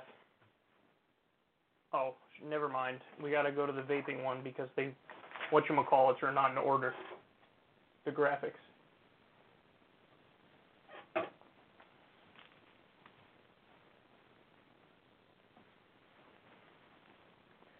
So there's a new boogeyman that we're all supposed to be afraid of now. Trump says the FDA to ban flavored e-cigarettes. Now, it's not just Trump, actually. it's also some Democrats getting in on the fun here. Governor Andrew Cuomo announced an emergency ban on all flavors of e-cigarettes, excluding tobacco and menthol. Vaping is dangerous, period. All right, so let me talk about the, myriad ways this doesn't make any sense at all. Menthol's a flavor. It's like a minty flavor. So when they say we're banning flavored e-cigarettes because they're dangerous, well, menthol's a flavor. So it's like, the point is, I don't agree with the ban of it, but they're not even consistent in their stupidity. It's not even like, okay, no, we mean it. All the flavors gone. It's just like, it's so arbitrary. So they're getting rid of all the flavors. Now the argument they use is, what about the children? Oh, the children. Okay, but there are rules and there are laws that apply here. You have to be, I think, 18 years or older to vape. So how about you just enforce that? There's an idea. It's not like, imagine this argument when it comes to alcohol. The children! Oh, the children! There are kids who get into their parents' mini bar, and then they drink. And then they have to go to the hospital. It's not good. Some of them have even died. But the reaction to that from society is very simply, yeah, but we're adults and we like alcohol, so how about you fuck off? The argument is like, just enforce the age limit. That's it. But for this, all of a sudden, there's a moral panic. Why? And I'm not joking about this. There were articles that came out recently, and there's been a grand total of, allegedly, 6 deaths from vaping. 6. Now, the details are murky, and what exactly is it that led to the deaths? And is it all kinds of vapes that are the problem? Or e-cigarettes, I should say. Is it all kinds of e-cigarettes that are the problem? Or is it only a specific kind? What's the exact reason that led to it? What was the disease that developed that then led to the death? There are all these questions. We're not waiting for answers. They're just going, yeah, ban it. Just ban it. That's good. Just ban it. That's the way to go. Let's just ban it. 6 people dead. So, just so everybody knows, and this is an amazing fact, 1,300 people die every single day from regular cigarettes. Those are legal. They're legal. That's a total of 480,000 deaths per year. There's been 6 total for vaping. Now, there's a bigger reason why I'm against this, and granted it's anecdotal, and it's a subjective experience, but nonetheless, I think it's valid. Vaping helped me quit cigarettes. I smoked Newport Lights for at least 5 years, maybe more. And it was vaping that played a big role in getting me off of those, because here's the way I describe it. It takes off the edge of being without cigarettes just enough. Just enough for you to get by. So you get an e-cigarette that has a little bit of nicotine in it. And by the way, the nicotine is not the thing that's unhealthy for you, just so everybody knows. And for me, it was a blue e-cigarette. It was a menthol one. Now, that would still be legal, technically. But I'm sure there are people who, they're trying to get off cigarettes and they use a specific fruity flavor one. But now they can't do that. So for me, it took away, I don't know, maybe 60% of the urge to smoke. It got rid of just by taking some puffs on an e-cigarette. And that was just enough to get me to buy, where I had the willpower. I was like, I don't need a cigarette, I'm good. I just took a couple of puffs of my e-cigarette. So what I don't like about these kinds of moral panics is they're illogical. Like, they don't take into account the whole picture. They don't, look for counterpoints to what they're trying to do here. That's definitely a dynamic where people have quit cigarettes because of e-cigarettes, even the flavored ones. Now, they would argue, but also in the opposite direction it works, which is true. There's some kids who start by vaping, and then they get to a point where they will graduate to actual cigarettes. And so it works in the other direction, too. It's a gateway out like it's a gateway in. But then the question becomes, it's an empirical question as to, well, which one outweighs the other? Are there more people that quit cigarettes because of it, or are there more people that get into cigarettes because of it? But either way, what my point would be in this conversation is, it is objectively not as dangerous as about 1,000 other things that are perfectly legal. So to single it out makes no sense.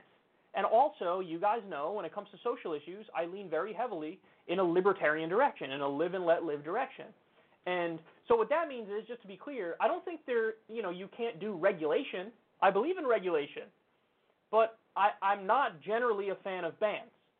I think maybe you could do some studies to figure out, hey, look further into the deaths that were linked to vaping, figure out the details, try to figure out what exactly was it that led to the problem.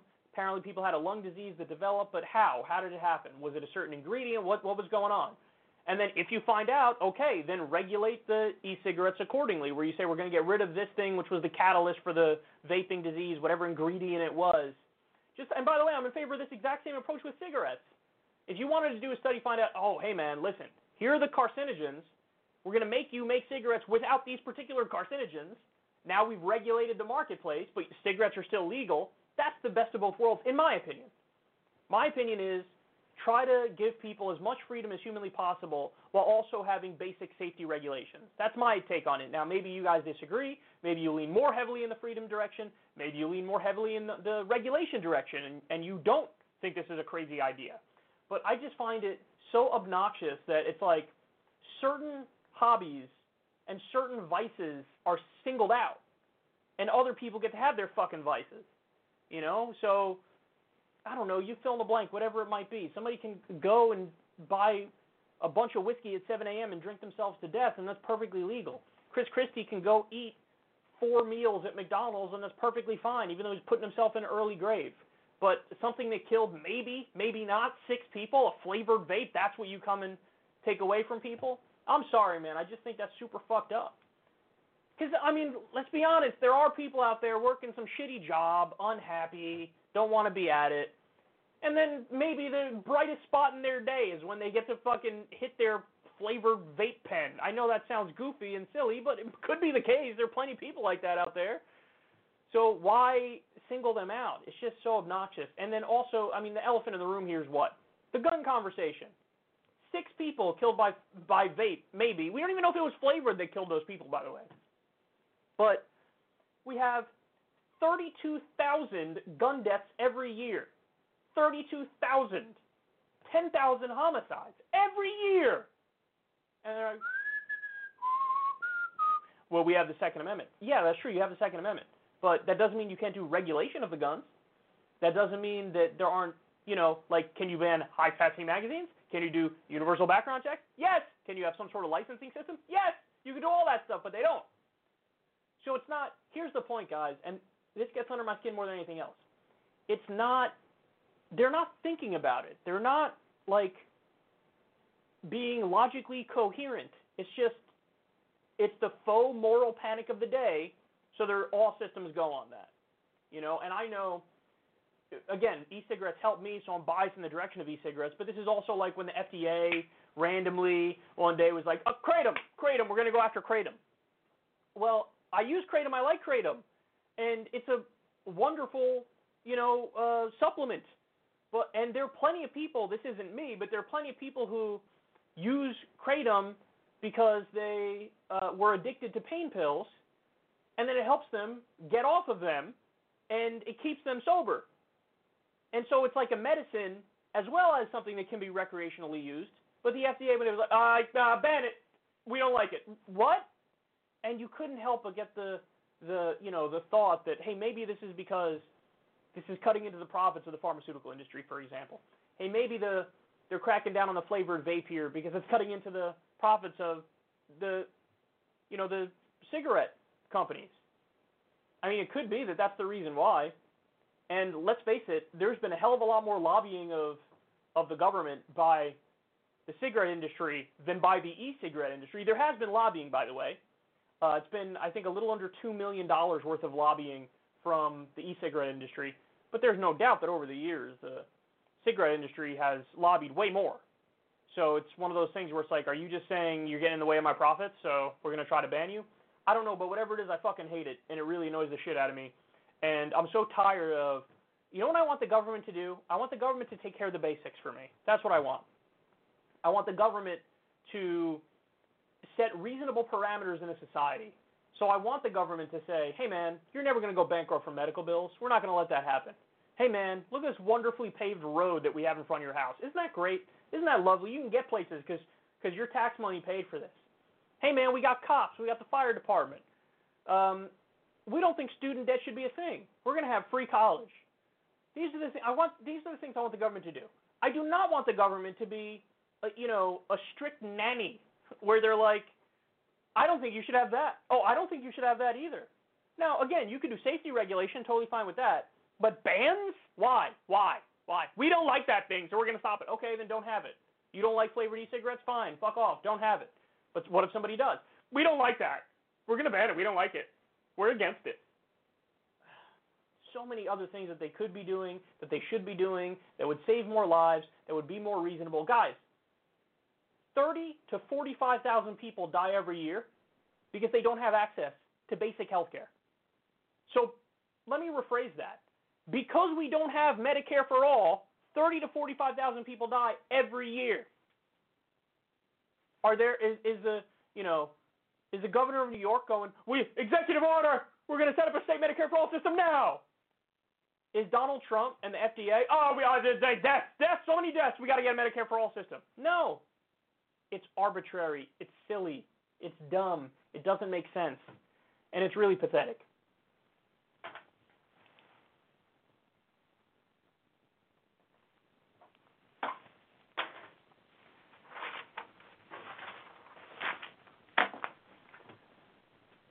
Okay, next. Bet on my stork.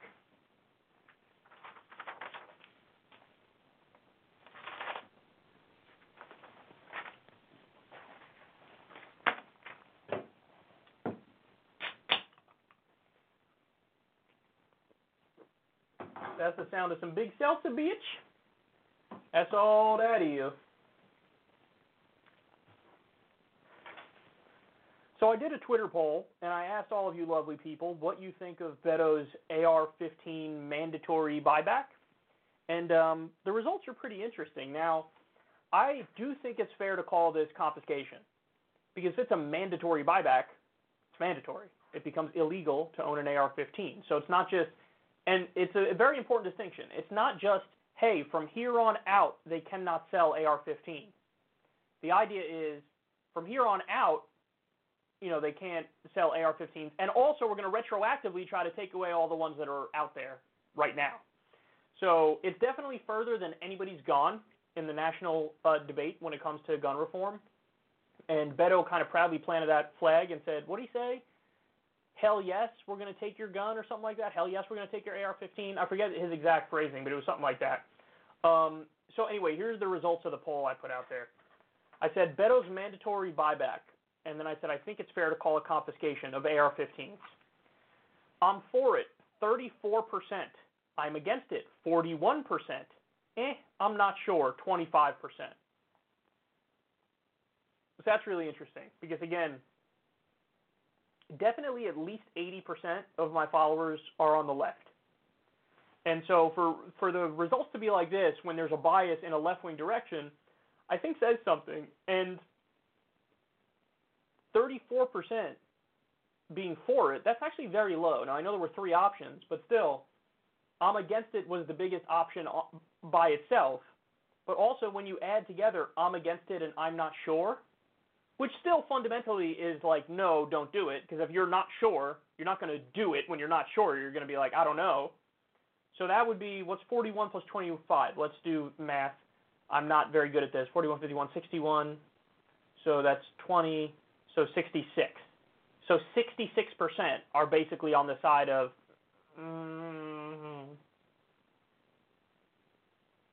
that's a lot. That's a lot, man. Only 34% are for it. So, when we discussed this, my general take was I lean in the direction of no, but overall I'm still just not sure what I think about it. What I do favor very strongly is a universal background check system, for sure, a ban on high-capacity magazines, rigidly enforced, by the way, for sure. And I even favor a licensing system. Now, I think that some sort of a licensing system would probably get a challenge through the court system, and I actually think it's an open question as to whether or not, like, a real licensing system would be considered constitutional or not. But I do favor a licensing system because, and it's a really reasonable point. There's a really important process you have to go through before you could legally drive a car. So, people say that's a weapon. A car can be a weapon. So when you have actual, like, legit weapons that are only weapons, there's no licensing process. It does seem a little bit archaic and primitive. So that's what I support, and there's probably some others that are not popping in my head right now. Am I in favor of a ban on automatic or assault weapons, as they call them? But when you talk to gun diehards, they're like assault weapons. That's not really a thing. I'm open to that. I kind of lean in the direction of yes on that as well. However, I think it should be done from here on out. Like, you can't sell them anymore. I just think the way it would work to do a mandatory buyback, and by the way, I'm fine with a voluntary buyback. That I'm totally fine with, but a mandatory buyback, like, the dynamics of it just seem wrong in that it's like, okay, it is like gun confiscation, and it does kind of strike me as, I don't want to say anti-American because that's too strong, but it is not something I think would go smoothly, and I would understand why it wouldn't go smoothly. And it's a little bit too much, in my opinion. But then the counter-argument to what I'm saying is, like, no, if you think in principle that these kinds of weapons of war are wrong, then of course the reasonable position is get rid of the weapons of war. And that would include the ones that are already out there. And another good point is probably that, it would definitely tick down the number of gun deaths. Then again, every reform that I'm in favor of, I think, would massively tick down the number of gun deaths. For sure. But would Beto's idea perhaps reduce the number of gun deaths further? Yeah. I mean, if that's your ultimate goal, then yes. But again, that's not the only thing to consider when discussing policy. And it gets to the conversation that we actually just had about the fucking, e-cigarettes and vaping and how they banned flavored vaping. 6 people allegedly had died from that. And they're like, just ban it, gone. But again, it's not like, I don't think that's the only lens you view it through, is what about the deaths? There are other factors that come into play. Now, should the deaths be a big part of it? Yes. But is it the only part of it? No. But I will give Beto credit on this. At least he moved the Overton window in a direction that's, in my opinion, more reasonable. Now, I don't really agree with him on what he's calling for, but it does shift the debate and make it so that now the other reforms appear as reasonable as they really are. Like, again, universal background check polls over 90%. Over 90. Even assault weapons ban is well over 50. So when he says what he said, well, now it's easy to be like, well, he's the bad guy, but there's a lot of reasonable people out there who are just like, hey, man, here's what we can do: universal background checks, high-capacity magazine ban, so on and so forth. So I don't know. And the other question is, did he do this because he really believes in it, or did he do it because his campaign is flailing and he's at 1% and he needed to make a name, and so he had to plant a flag and try to outflank everybody on stage on an issue, and this is the issue he settled on? And I'm sorry, but maybe it's my skeptical nature here when it comes to Beto, because we've been burned by him in the past, but I lean in the direction of he doesn't really, like, this isn't really something he's like, hell yeah, this is my position. It is more of like a political calculation on his part, where this is a strategy. He's doing it more as a strategy than a really deep-seated, deeply held belief. But maybe I'm wrong. Maybe he actually does. This is an issue where he really does take this position and he's really passionate about it. I don't know. But either way, I thought it was fascinating what your responses were. 34% for it, 41% against it, 25% not sure.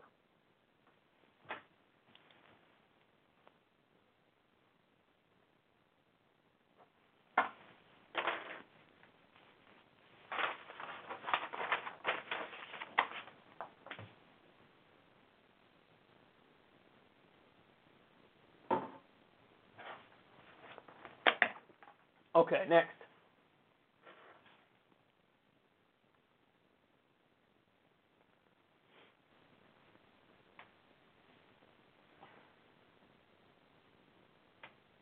The fuck? I'm not getting to the Trump one.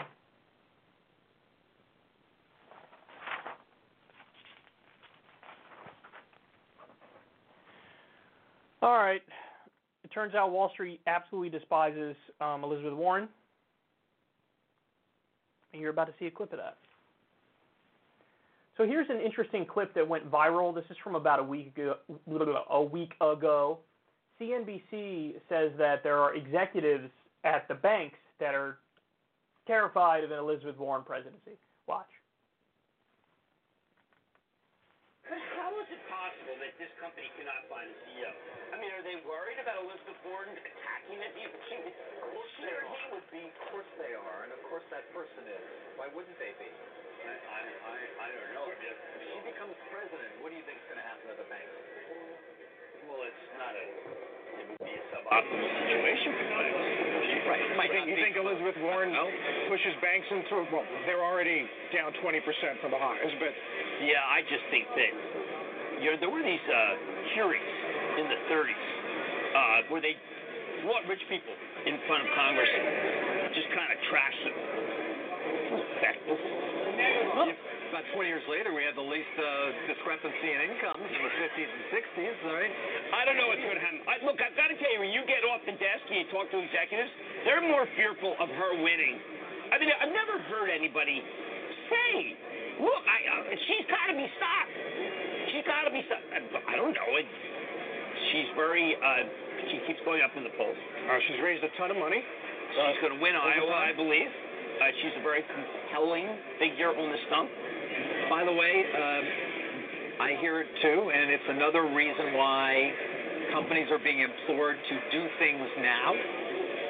If you want to get something done, you really think M&A or anything, think about doing it soon, because come early to mid-2020, if Elizabeth Warren's rolling along, everybody's going to be like, that's it. So you're hearing it too. Oh, yeah. So she responded to this, and she tweeted, I'm Elizabeth Warren, and I approve this message. Because it became a pretty big story that, like, oh, shit, the big banks are scared of her becoming president. Now, what's interesting is apparently they aren't when it comes to Bernie. However, you have to understand that the establishment is so massively out of touch that I wouldn't doubt that even to this day they think, like, Bernie Sanders, no chance at all. And that's obviously not true. And Bernie is the favorite. Now, there's other people out there saying, no, this is a head fake. You know, it's like the last-ditch effort of the establishment, and they're, like, doing some reverse psychology stuff where it's like, you know, they're saying, oh, no, not Elizabeth Warren, when really they would be comfortable with her as the alternative to Bernie. Now, just to be clear, it's not an open question as to who's tougher on the banks. The answer is Bernie Sanders. He's significantly tougher on the banks. However, having said that, Elizabeth Warren is relatively tough on the banks, too. You know, you guys know that what I've been clear about on this show is her strengths and her weaknesses. And her strength, she's really strong in some areas and really weak in some areas. And, you know, the area where she's the most weak is foreign policy. I mean, she's just a standard, you know, centrist Democrat when it comes to foreign policy, and that's really, really not good. But it's not. It's real when I say that her strength is Wall Street, and her strength is tax policy, and her strength is trade policy. And do I think that, you know, people on Wall Street would legit be shook of an Elizabeth Warren presidency? Yes, I do. Again, Bernie has a better chance of winning, and Bernie is tougher on Wall Street and the banks, but I actually do think that they're so out of touch that they think, like, he's still got no chance. Whereas apparently they think Elizabeth Warren does have a chance. So, I mean, yeah, this is something that is going to make her look good in the eyes of a lot of people for understandable reasons. However, what I would say to them is, just know, again, she's not the total package, man, and that's what's so frustrating. Nothing gets me more annoyed than people who sincerely believe that, like, her and Bernie are equal, or even that, like, she might be further left than Bernie, which is beyond ridiculous. Not even close to an argument for that position. But she's not him. He's the total package. She is not the total package. She has a number of blind spots that we've talked about on this show. She went on TYT and told Cenk Uygur, I'm not taking money from big donors anymore. And then she immediately said, oh, but in the general, I don't do unilateral disarmament, and I'll take money, big money from donors. You can't make that argument, because what you're saying is, hey, money is a corrupting influence on politicians, and I refuse to be corrupted in the primary, but in the general, I'm I'm totally down to be corrupted. I'm all game for that. No, it's the problem. It's a matter of principle. The problem is with the dynamic of money in politics and politicians taking big donor money. That dynamic doesn't magically disappear in the general. That is not something you'd ever hear Bernard Sanders say, ever. So, they really should be scared more of a Bernie Sanders presidency, and then to a lesser extent of an Elizabeth Warren presidency. But apparently they are scared of an Elizabeth Warren presidency, and no, I don't buy the theory that it's like, you know, they're doing some sort of a head fake, or they're playing three-dimensional chess, and they're like, oh no, not her, when they would actually be totally fine with her. Because again, her record has been pretty strong on Wall Street, and even though she has a lot of blind spots, this is not one of them. It's not. So I don't doubt that they're actually a little bit shook about that, but they should be more scared of one Bernard Sanders. That's for damn sure.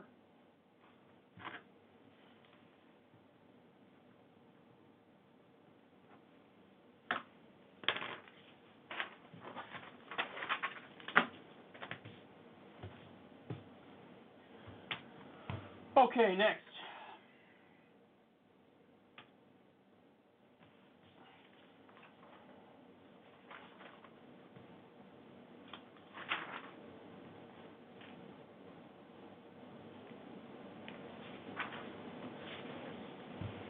All right, let's talk about how out of touch some Democratic representatives are.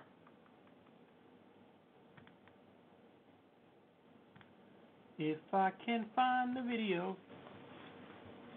So there's a Texas representative by the name of Vicente Gonzalez, and he's so illogical and out of touch that he originally endorsed Julian Castro, and then he waited until Biden's brain collapsed inward on national TV and started dripping out of his ears to change his endorsement from Castro to Biden. Watch this. Do you stand by your endorsement of Secretary Castro? Well, I think at this point in time we need to narrow the field and unite as Democrats to defeat Trump in November 2020. And that's why I believe I'm moving my support to Vice President Joe Biden. I think he's certainly showed the statesmanship throughout every single debate. He's been the steady ship. He has 8 years' experience in the White House already. He had a distinguished career in the Senate. He has a story that resonates with the American people, and I clearly believe that he is the candidate that can get us past the finish line. And clearly Secretary Castro is a qualified candidate. We have an amazing array of qualified candidates, but I think it's time to narrow the field and unite and get ready to defeat Trump in 2020. This is not a time to create fractures. We have many candidates, all of them very qualified and very good, but we need to come to terms with the reality. If you're polling into low single digits and you're not raising resources, it's clearly a recipe for disaster, and I think we need to be cognizant of that as a Democratic Party wanting to defeat Trump. This is going to be a historical election. This is not a time for infighting, and I think it's the right move forward for all Democrats in the country and the American people in general. You say this is not a time for infighting, but I'm also hearing that you're switching from the Castro camp to now endorsing Vice President Biden is not because of that exchange at the debate, even though a lot of Biden people criticized Secretary Castro very strongly, saying that he was disrespectful. That's not the reason, though. No, not at all. Everybody has their own style on the debate stage. I think the delivery could have, as I said, could have been different.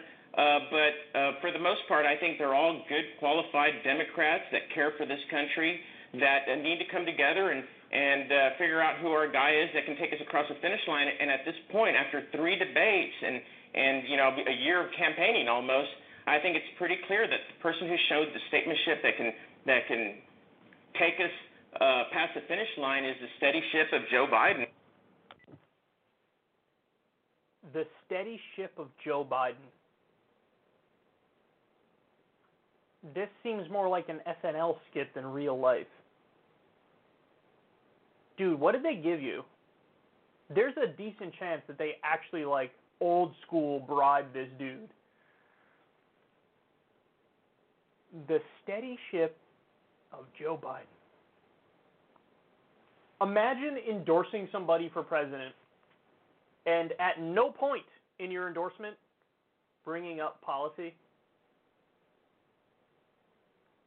Must be nice to be that comfortable. Go talk to any Bernie supporter, anyone.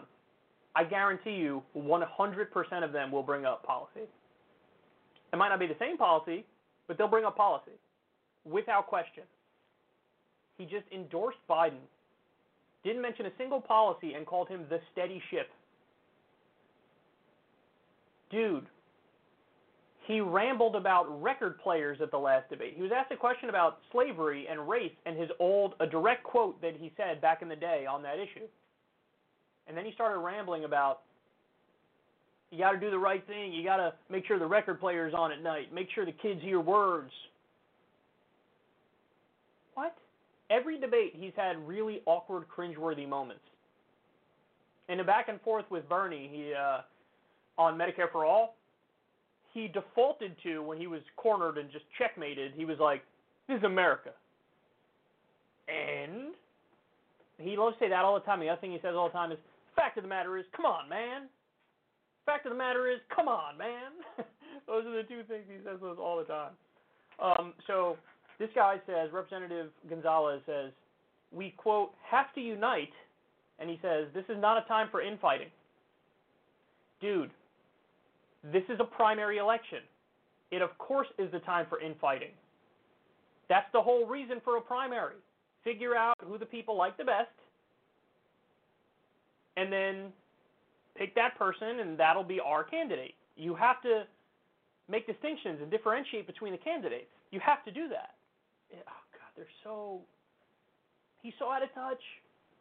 Not the time for infighting, and you have to unite. And then finally he says, well, he's the candidate that can win. That's why I'm going for Biden. I said this earlier, but it really is the case that Biden is the weakest candidate to go up against Trump. I really believe that now. He's way weaker than anybody thought previously. I previously thought he was much stronger. Why? Because his record was, in one-on-one debates with Republicans, he obliterated Sarah Palin, he obliterated Paul Ryan. But you got to remember, guys, this is, 2008 Joe Biden and 2012 Joe Biden. Today we're talking about 2019 Joe Biden. He's a different person. He has definitely changed. He's incoherent. He just babbles and says nothing now. And Donald Trump, even though Trump has some serious psychological deterioration as well, the difference is Donald Trump already has Trump stans. He already has people who are ride or die with him to the max. Whereas Biden, he's got the default support, the lazy support, people who go, I don't follow politics too closely, but I heard Biden's running, and sure, I'm with Biden. He doesn't have that he's not a movement candidate. He doesn't have the diehard support. So you got two people with failing brains. One of them has massive grassroots support. The other one has got tepid supporters.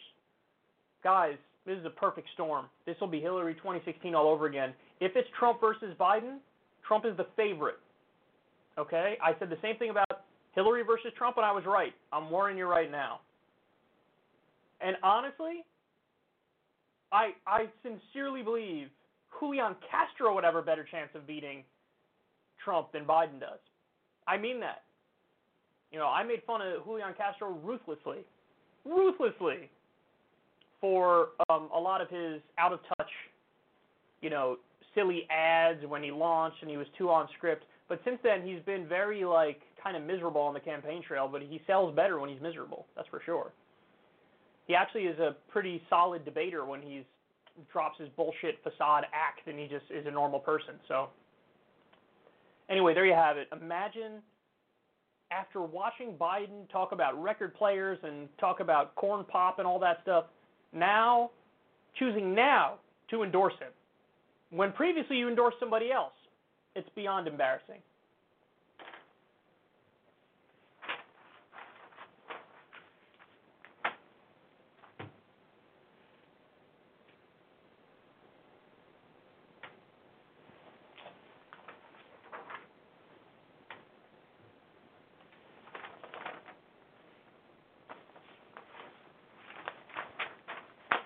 All right, it's time for my favorite story of the day.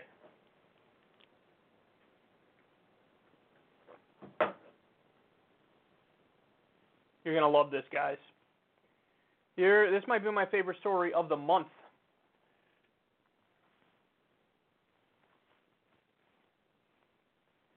So the Daily Beast dropped a wild story on us about something that Trump admits privately. This is such an I told you so moment here. Take a look. As he campaigns for re-election, Donald Trump and his team have made trashing the socialists or communists in the 2020 Democratic presidential field a cornerstone of their messaging. In private, however, the president often strikes a different, more nuanced tone, one driven by a concern that socialism, at least as defined by the Democrats, may actually sell politically. This year, Trump has reportedly told friends and donors that running against socialism in a general election may not be so easy because of its populist draw. According to 4 Republicans and sources close to Trump who heard him say this over the past several months. According to a person who was in the room, Trump told donors at a recent private event that though a lot of people think it'll be easy to beat in 2020, the truth is it might not be so easy. The president, according to the source, said that, quote, "You can have someone who loves Trump, but many people love free stuff too." He added that if candidates tell Americans, especially young voters, that they're going to cancel their debt, that's a tough one to run against.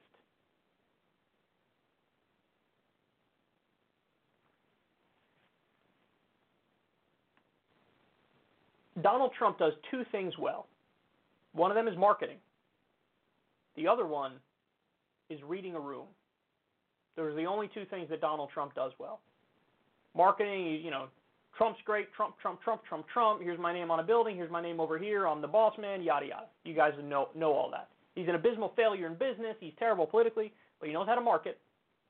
And he knows how to read a room, which is why when he was giving those rallies on the campaign trail, no other Republican candidate could come close to the enthusiasm that he was getting. Hillary couldn't come close to the enthusiasm that Trump was getting at his rallies because he knows how to read a room and he knows how to feed off that energy and steer it the way that they want to go. Now, he's also a buffoon and he makes no sense and he contradicts himself. All that stuff is true, but he knows how to read a room. So something that I pointed out nonstop in 2016 that, of course, virtually all the mainstream pundits missed is that Donald Trump was not running as a standard traditional Republican. He was not running like Mitt Romney. He was not running like John McCain. He was saying stuff like, on trade, for example, I'm going to keep your jobs here. It's going to be tremendous. We're going to rebuild this country. We're going to stop the wars. We're going to rebuild this country because why are we wasting all the money overseas? He even said, I think it was a 60 Minutes interview, where he spoke about, well, everybody's going to have health care. And the host pushed back. I was like, well, who's going to pay for it? He said, the government's going to pay for it. I remember going, oh, my goodness.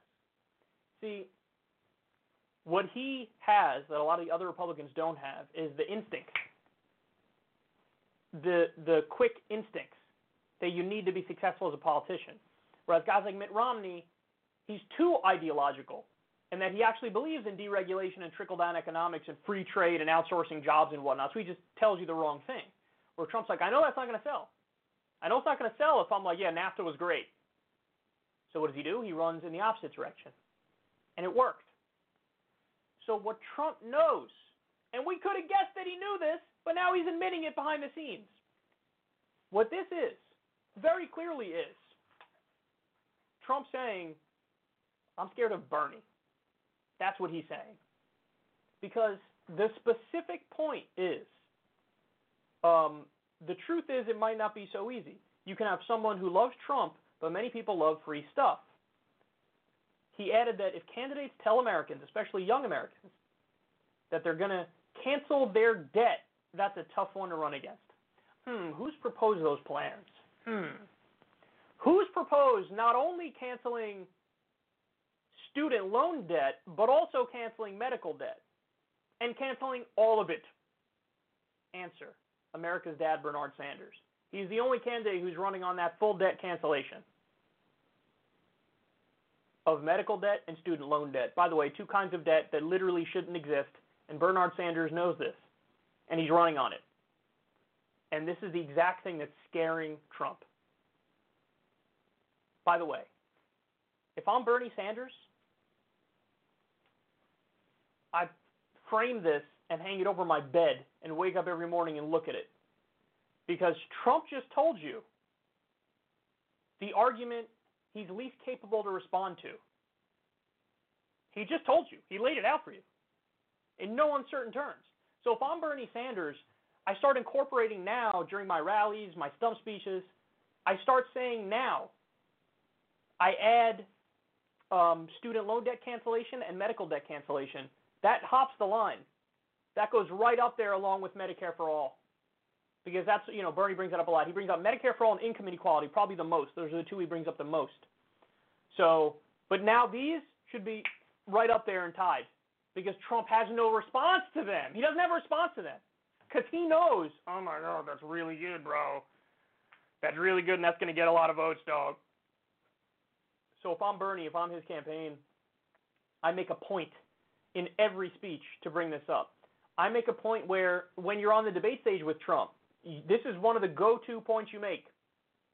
Whatever he brings up, and you apply pressure to him. You put it on him.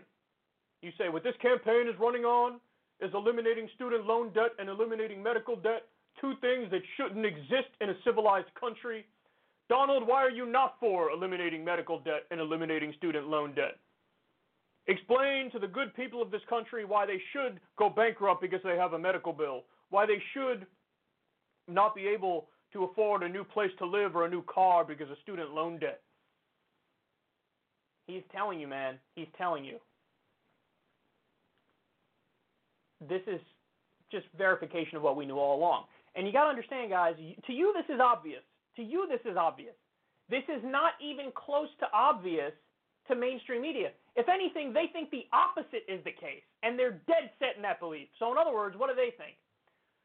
Well, in order to beat Donald Trump, we need to have a serious candidate like Joe Biden who talks about corn pop and record players, and we need to have a serious candidate who's very reasonable and moderate and centrist like Amy Klobuchar. Amy Klobuchar would definitely beat Donald Trump because she's so reasonable and soft-spoken, and she has very intelligent centrist policies. Donald Trump would obliterate. Biden is the weakest candidate by far, but probably the second weakest candidate is a tie between Delaney and Klobuchar. So the people who the media thinks, those are the ones, yeah, those are the ones who are the weakest. And Trump is admitting it behind the closed doors. He's like, I don't know, man, can I run against eliminating student loan debt and stuff? That's a tough one, because that sells. People could love Trump, but they love free stuff. And he's not even using free stuff in the derisive way here, because that's usually the Republicans when they're in public. It's like, hey, I want to give everybody free stuff? Want to give everybody free stuff? But it's clear what he's saying in the context of this story is like, that shit is actually really potent and kind of politically powerful. People love Trump, but of course they love free stuff. It's not really stuff, it's basics in society, like education and healthcare. But see, he knows that deep down. He knows that. He knows that. Bernie's the way to go, man. And don't even give me this nonsense like, oh, well, what about Elizabeth Warren? She's not in favor of fully getting rid of medical debt and student loan debt. She's not. Bernie is. This is Trump admitting, I'm scared of Bernie Sanders. And you know it's real because it was behind the scenes. I don't think Trump would say this publicly. He wouldn't broadcast this publicly. So it's like only when it's on the low, behind the scenes. I don't know, man. That one's going to be a little bit tough. So, I love this picture, by the way. So funny. But there you have it. My instincts and your instincts were absolutely correct, and this is proof of it.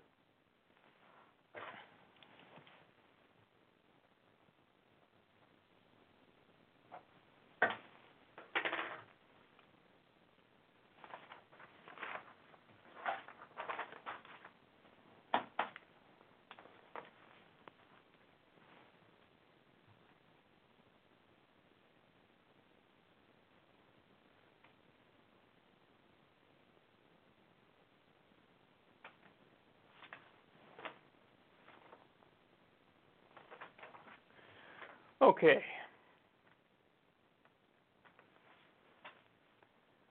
So Trump gave a speech that was opposite the Democratic debate, and while Biden was forgetting what he said 2 minutes ago, Trump was forgetting what he said 2 seconds ago.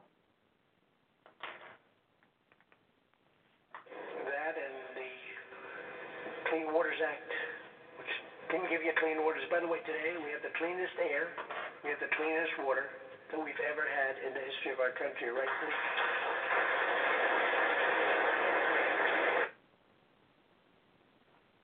It's almost amazing that his supporters don't catch his contradictions, because he couldn't make it more clear. He couldn't make it more clear.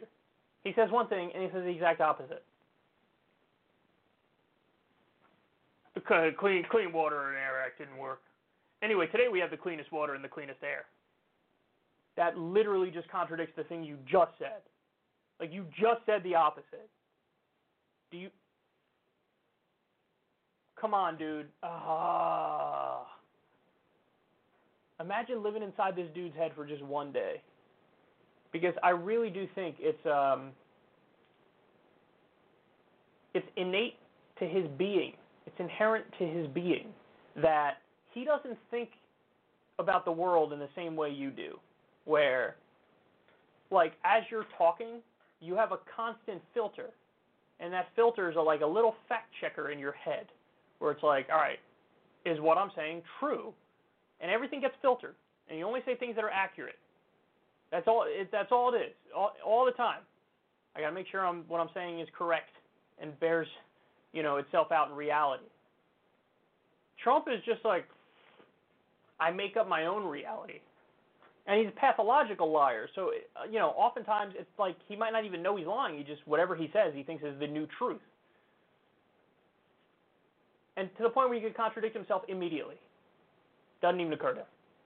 It's like, it's fine. Yeah, it's cool. It's stunning. But there's a shitty ending to this otherwise funny story. Trump is now rolling back clean water protections because, of course, he is.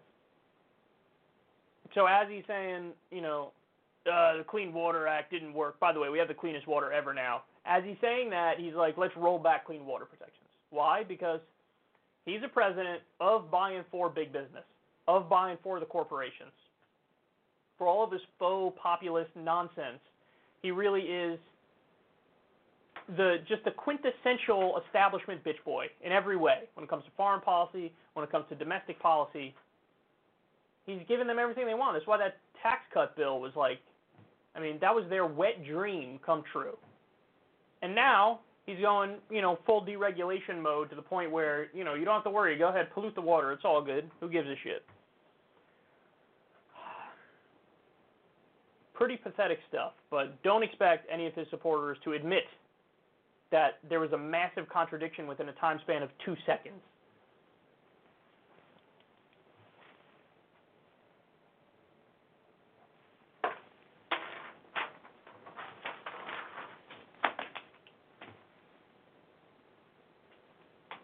All right, final story of the day, everybody.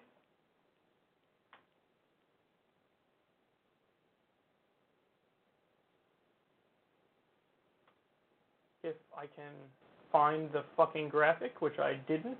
Okay. Let me add the graphic then.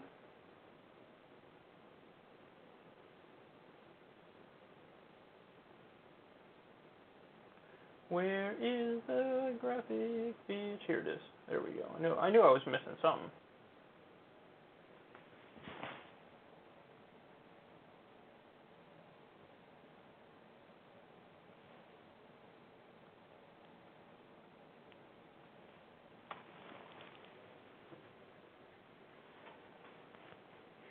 So there was an ad that ran during the Democratic debate, and it's without question one of the most vile, stupid ads I've ever seen, probably run by some shadowy right-wing billionaire or extreme right-wing think tank.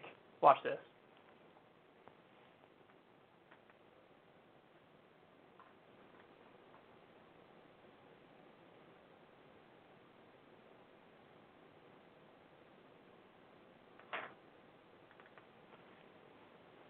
This is the face of socialism and ignorance.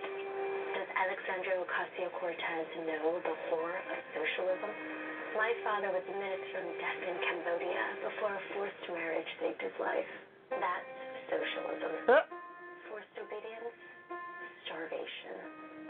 Mine is a face of freedom. My skin is not white. I'm not outrageous, racist, nor socialist. I'm a Republican. That ad, first of all, the ending part where she's like, I'm a Republican, and there was another part where she's like, that's socialism. Twitter memed that to holy hell. Oh my goodness. People were ripping this in 50,000 ways. But listen, that ad, it is almost like an admission of defeat up front. And I mean that. Because look at how unhinged they are. And they don't make any sense. They don't make any sense at all. Bringing up like mass killings and trying to link them to Alexandria Ocasio-Cortez. You know what Alexandria Ocasio-Cortez is in favor of?